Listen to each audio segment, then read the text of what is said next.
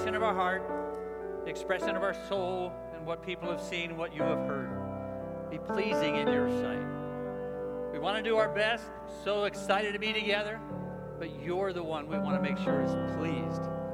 So would you receive our praise? Would you listen to our hearts as we unpack your word that you'll graciously preserve for us?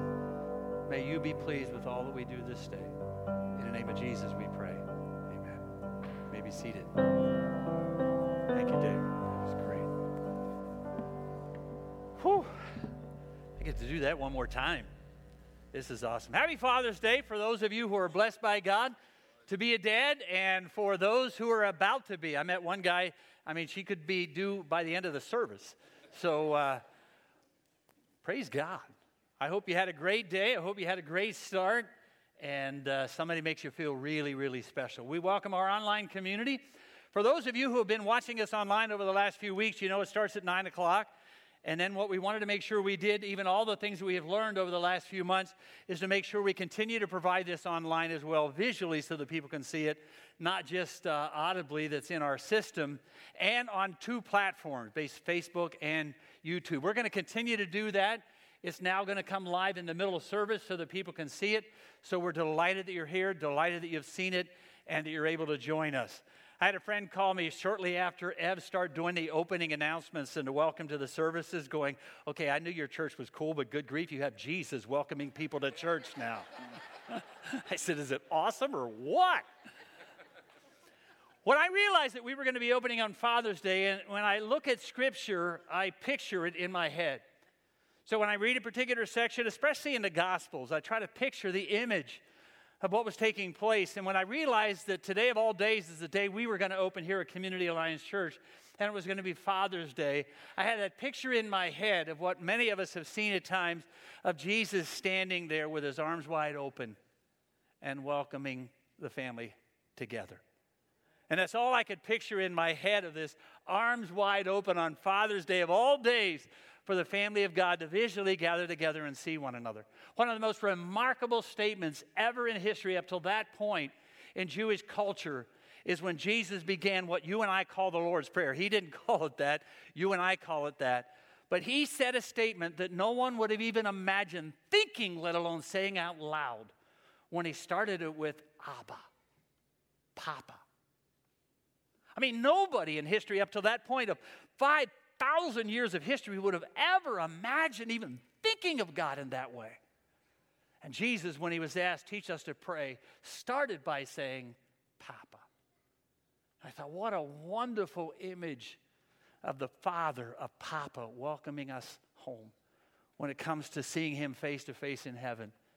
And that image kept running through my mind over the last few days and the last few weeks, specifically when we knew today would be the day. Now, we also are one of those rare moments that, like many churches that are opening up during the month of June, we're not having children's ministry for the first few weeks. We're kind of assessing what we need to do and what is the best ways to do that, and when to start that, probably sometime in July. But we also realize that in a church that almost always has something for everybody in different age categories, this is the first time in a long time that we're actually doing service and sermon and worship together as a family. So maybe you grew up that way where the whole family went to church, but it's not always that way, and a lot of you have not done that for a long time. So you get to share this morning, sing this morning, celebrate as a family. They get to see you worship. They get to experience what you experience when you go to what they call big church. And you come together and you sing and you celebrate, and they watch you engage in it. And believe me, they're watching you engage. And they're setting the stage, or you're setting the stage for them and how they're going to engage in it as they come together in a context like this. You get a chance to talk about the message and maybe share some points. What are you learning? What are they learning? What do we need to change? Is there anything we need to do different? How did you hear? What did you think Pastor Denny said this morning? What did it mean to you? And you get a chance to do all of that. And believe it or not, in the third service, I get to do a baby dedication of all days. So it kind of works its way out. Last Sunday, I began by asking you a question that I do on a regular basis. How many of you preach on a regular basis? And believe it or not, not one single hand last Sunday morning was raised.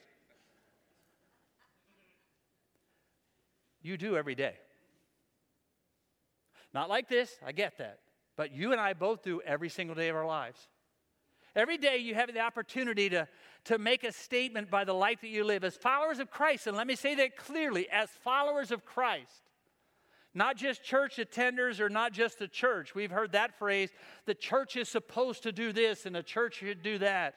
I am qualifying it by saying as followers of Christ, every day of our lives, we imitate Jesus everywhere we go. Every day of our lives, whether we think about it or not, how we live, how we act out, how we live out our beliefs, how we respond to life, and how we respond to people. Every single day is a statement. It is a message. Not like this, not on a platform like this, but you're living it out every day of your life. There's a quote that I have in there for you from St. Francis. Preach the gospel at all times. When necessary, use words. You know his point? Do you know his point? Living it out is more powerful than what you say. Living it out is even more powerful than what you say. You can go to church, you can come to church, you can sing the song, you can quote the verses. But if you don't live it out, then it all stays in there. And it all stays in here, and it all stays in there. And that's never where it was intended to stay, and that's never where it was intended to be. The life lived out carries more weight and is the most influential thing about being a follower of Christ, is what I have an opportunity to live out. Doesn't mean you're perfect, not at all. But faith lived out every day has a huge impact on other people, especially those around you. For a moment, if you're sitting beside somebody or near somebody, look to your right or to your left, depending on where they're sitting. What do they see? When they look at you, when they think about the life that you're living and the fact that you're claiming to be a follower of Christ, what do they see? What are they watching? Standing here on Sunday morning is an incredible privilege. I never want to take that lightly. I never want to take it for granted. In this context here, I've only got a few more months to do that. Standing here is incredible. Knowing that we had to make a decision about when to not stand here, when to not be here, what to do in the meantime, when to start back up. The weight of that was overwhelming and enormous. I never want to take that for granted. But the opportunity that you and I have to live it out every single day of our lives is even more critical than a little bit more than what I'm doing here on Sunday morning. Now, if you got your notes, and if you happened to listen last Sunday, and part of it, to be honest with you, I have no idea how many of you listened to last Sunday. We can look at the views, but you may have been, 60 seconds and going, yeah, well, whatever. And then went on and had your cup of coffee and went out for a long walk. Last Sunday morning, I said there are normally two ways that the pastors that I'm most familiar with choose to share a message. One is they've got a topic that they want to address, and they look for Scripture to support it. Sometimes I feel like they got an idea in their head, hoping to find a verse to back it up. But normally it's I've got a topic that I want to address, and I want Scripture to support that. The second way is there's Scripture that I want to unpack. What subjects does it address? I normally fall into that context. And a couple of weeks ago, probably about a month or so ago, I'll tell you a little bit more next Sunday morning, I really felt that God wanted us to be in Romans chapter 12. I had 4 other places already sensed and picked out in my head. And then God said, I really believe God said, I want you to be here. Romans chapter 12 is a fascinating chapter.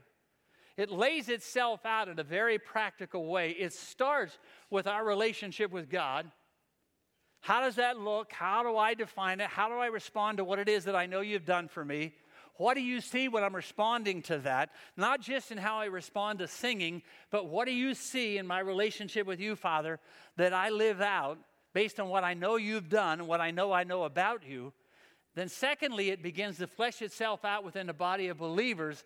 And third, then, how I view the world around me, how I respond to the world around me, how I portray Christ to the world around me.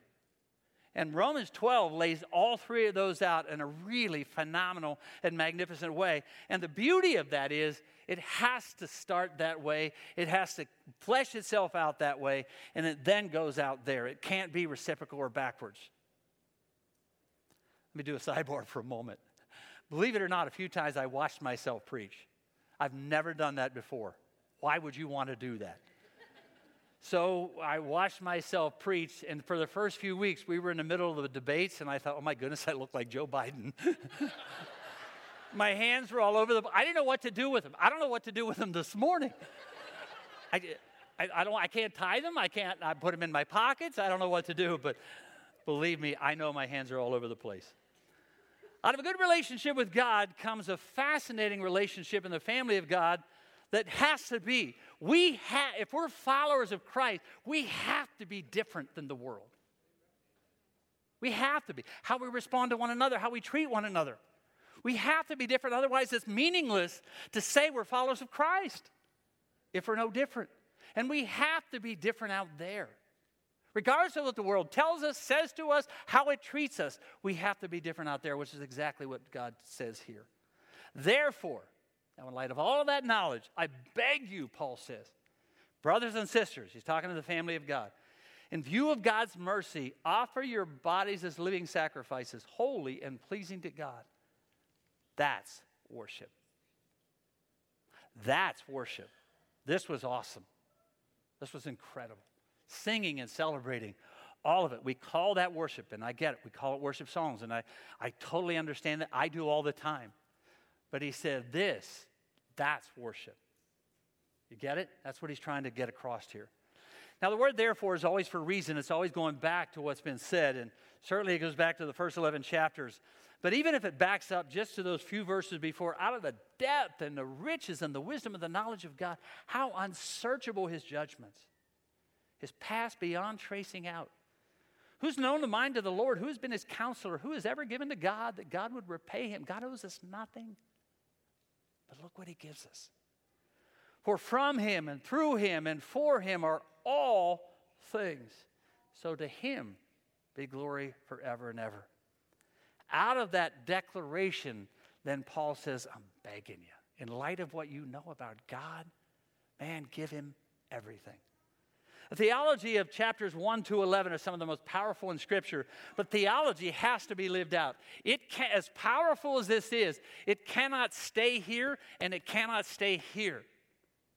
For theology to be what it needs to be, what it was intended to be, it cannot stay contained in this and it cannot stay contained in here. It's got to be fleshed out, which is exactly why Paul says, I'm begging you, live it out everywhere you go.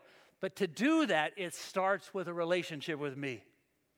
Because once you fully understand that relationship with me, and you offer me everything, and you allow me to live my life through you, I'm telling you, it will make a difference everywhere you go. So he said, offer your whole body. It's the only way that it can start. Offer everything to him as living sacrifices.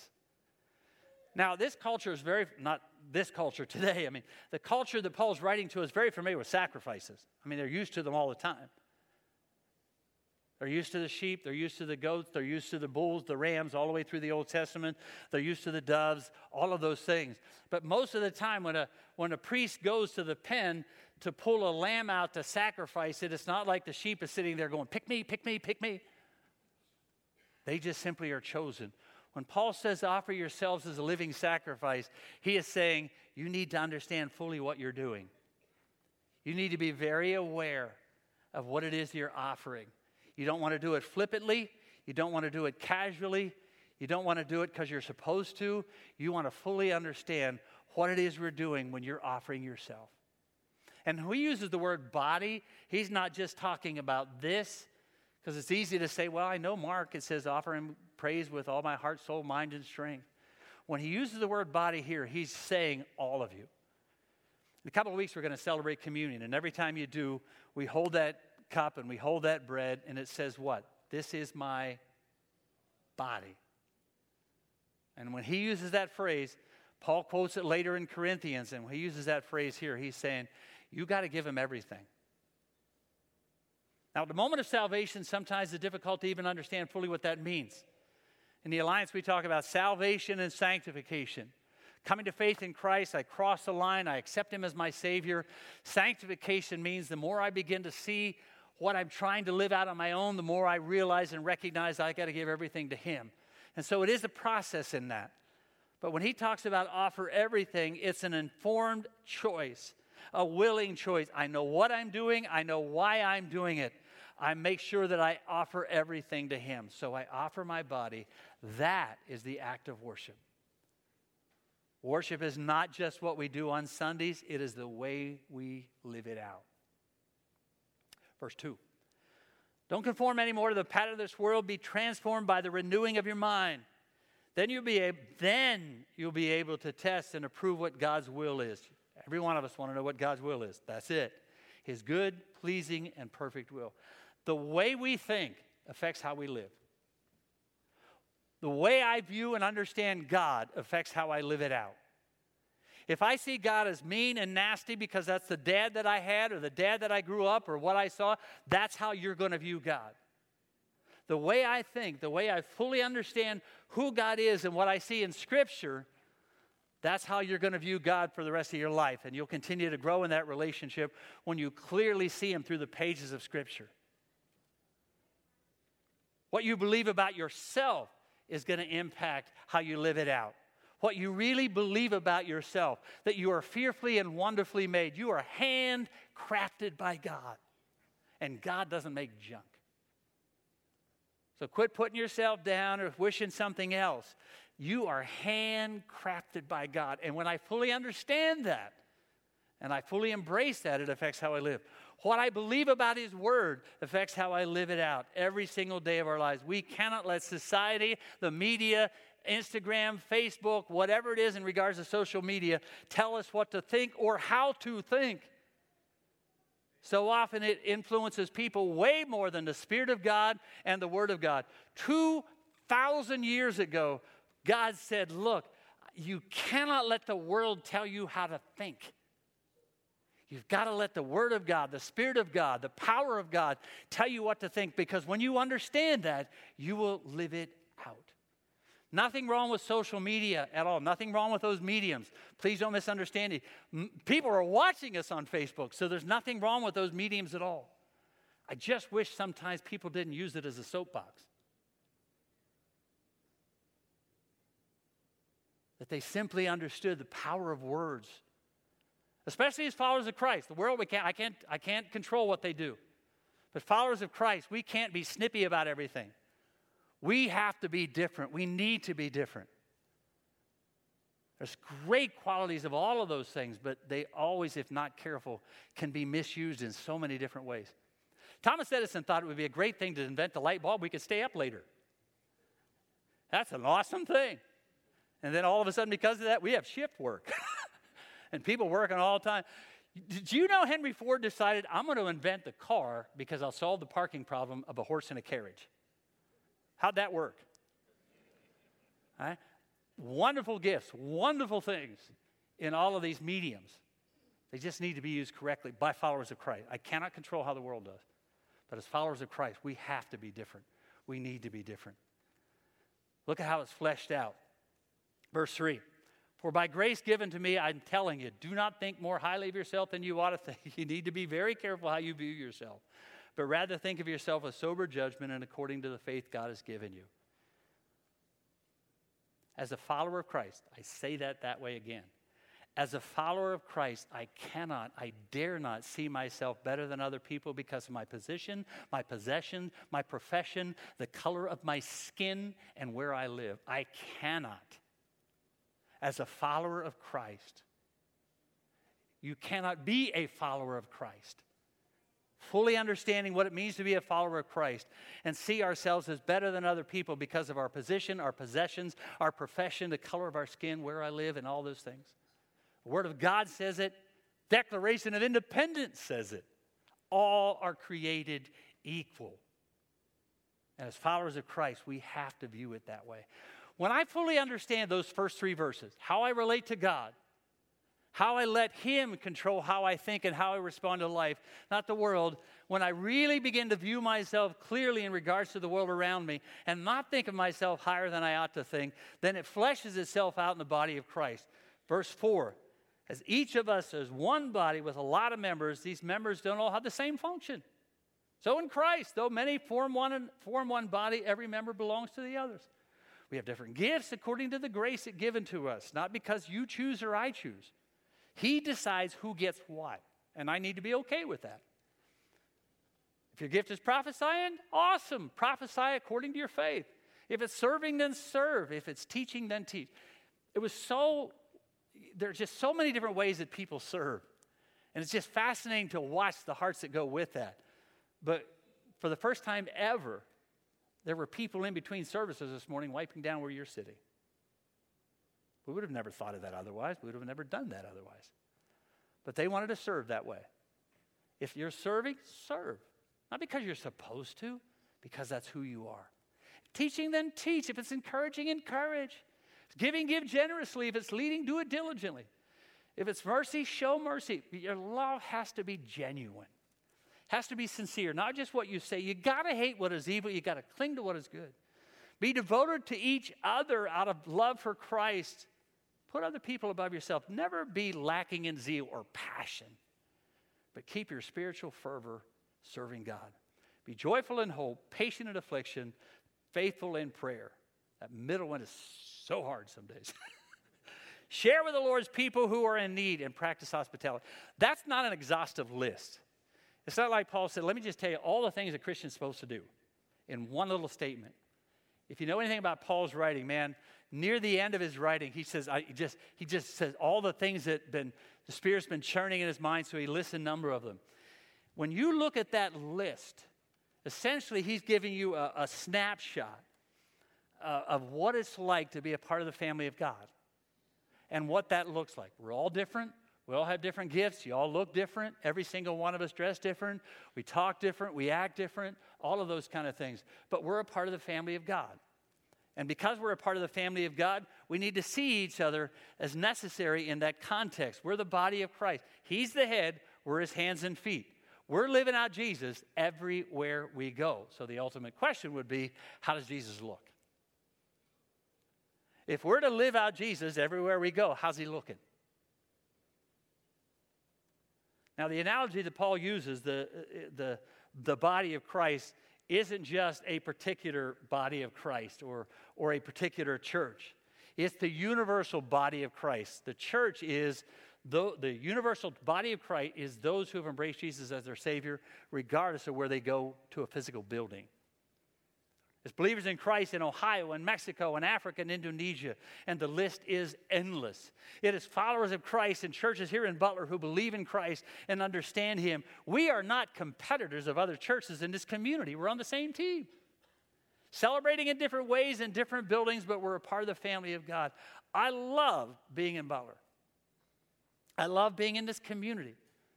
A number of weeks ago, a lot of us in town gathered together at one of the churches in town, and we committed to pray for one another. I met with 5 or 6 of them for years, but this was another group. We all got together and we said, how can we pray for each other? How can we encourage one another?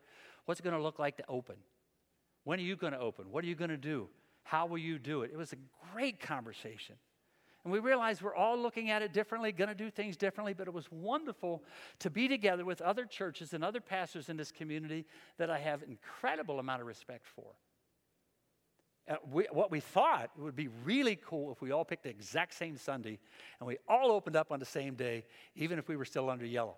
Unfortunately, it didn't work out that way because you got different hierarchies in different churches. One answers to themselves, another answers to a board, another answers to a bishop, and the list is endless. But we all said, let's just open in June. And so that's what we did, and it's wonderful to see that collectivity and that context of knowing we're a part of this wonderful family of people that go to different churches in Butler. But when we know Christ as a follower of Jesus and as a follower of Jesus, we're in the same family. And we need to see each other that way. Do we all interpret certain aspects of Scripture the same? Not at all. Do we all sing and use instruments the same? Not hardly. There's no such thing as cookie-cutter Christianity. Some do a way better job of being Jesus' hands and feet in the local community than we do. Congregations and denominations like ours do a great job of being Jesus' hands and feet in other countries around the world. No one church or one local body of believers can do it all. Should we do more? Certainly. But no one body, no one local church can do it all. But collectively, we can. Are we perfect? Of course not. We never will be. By the way, if you find a perfect church, don't join it. You'll mess it up. Verse 6 to 13, we've got different gifts, different functions, different passions, different emotions. Do it with everything you've got. make sure it's genuine. Never be lacking in passion. The family is different from one another. We're all different here. How we've responded to this crisis has been different.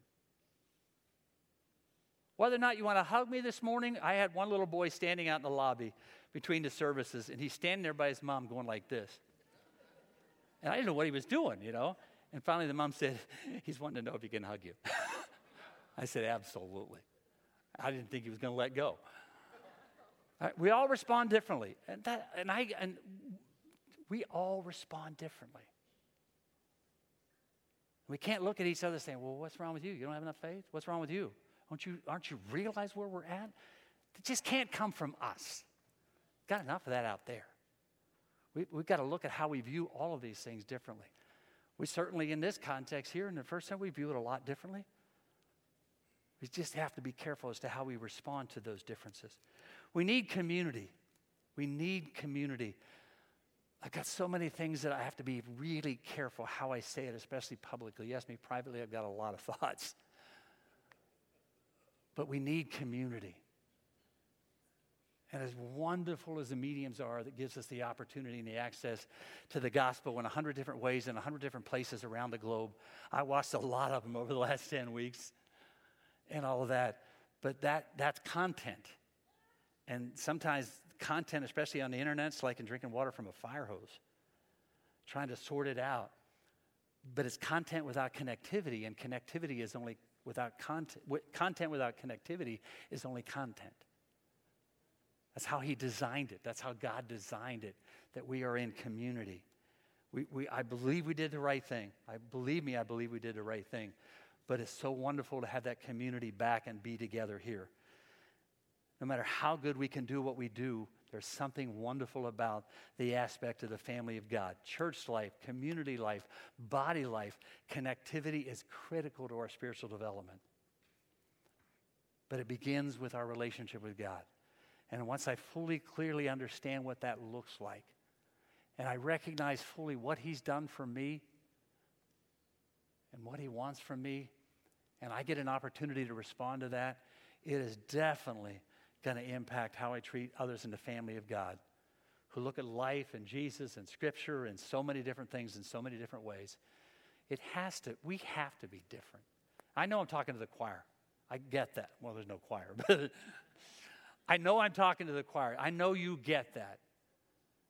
But as followers of Christ, we have to be different in how we respond to one another and how we respond to the world around us.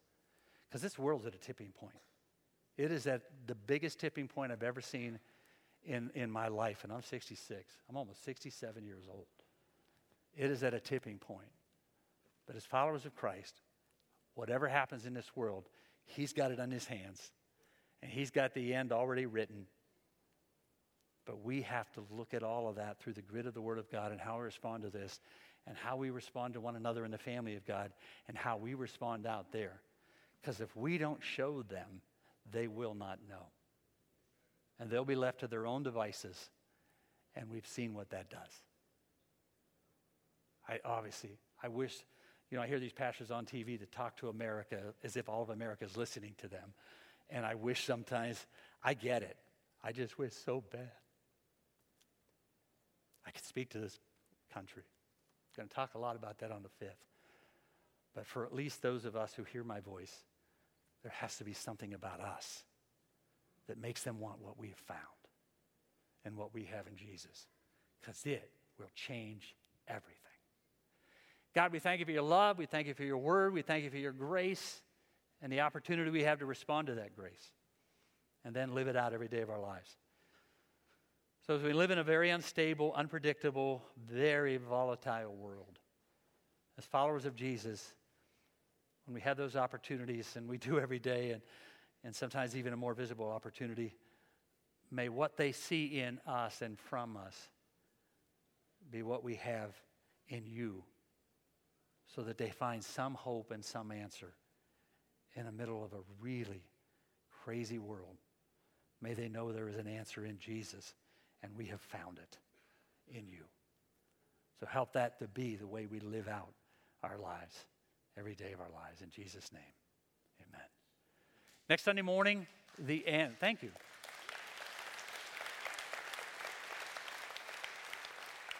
Was that because I'm done? I finished early. We promised you 55 minutes, and we did it.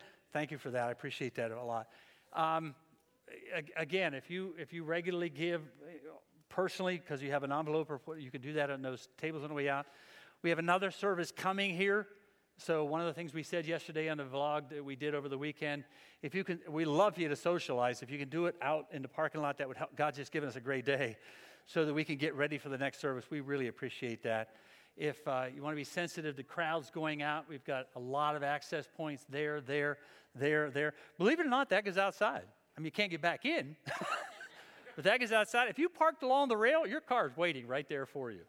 But we're just honored that you're here this morning. Next Sunday morning, we're going to finish this in what we do and how we respond to the world we're living in out of the Word of God. See you then. God bless you. Great to see you.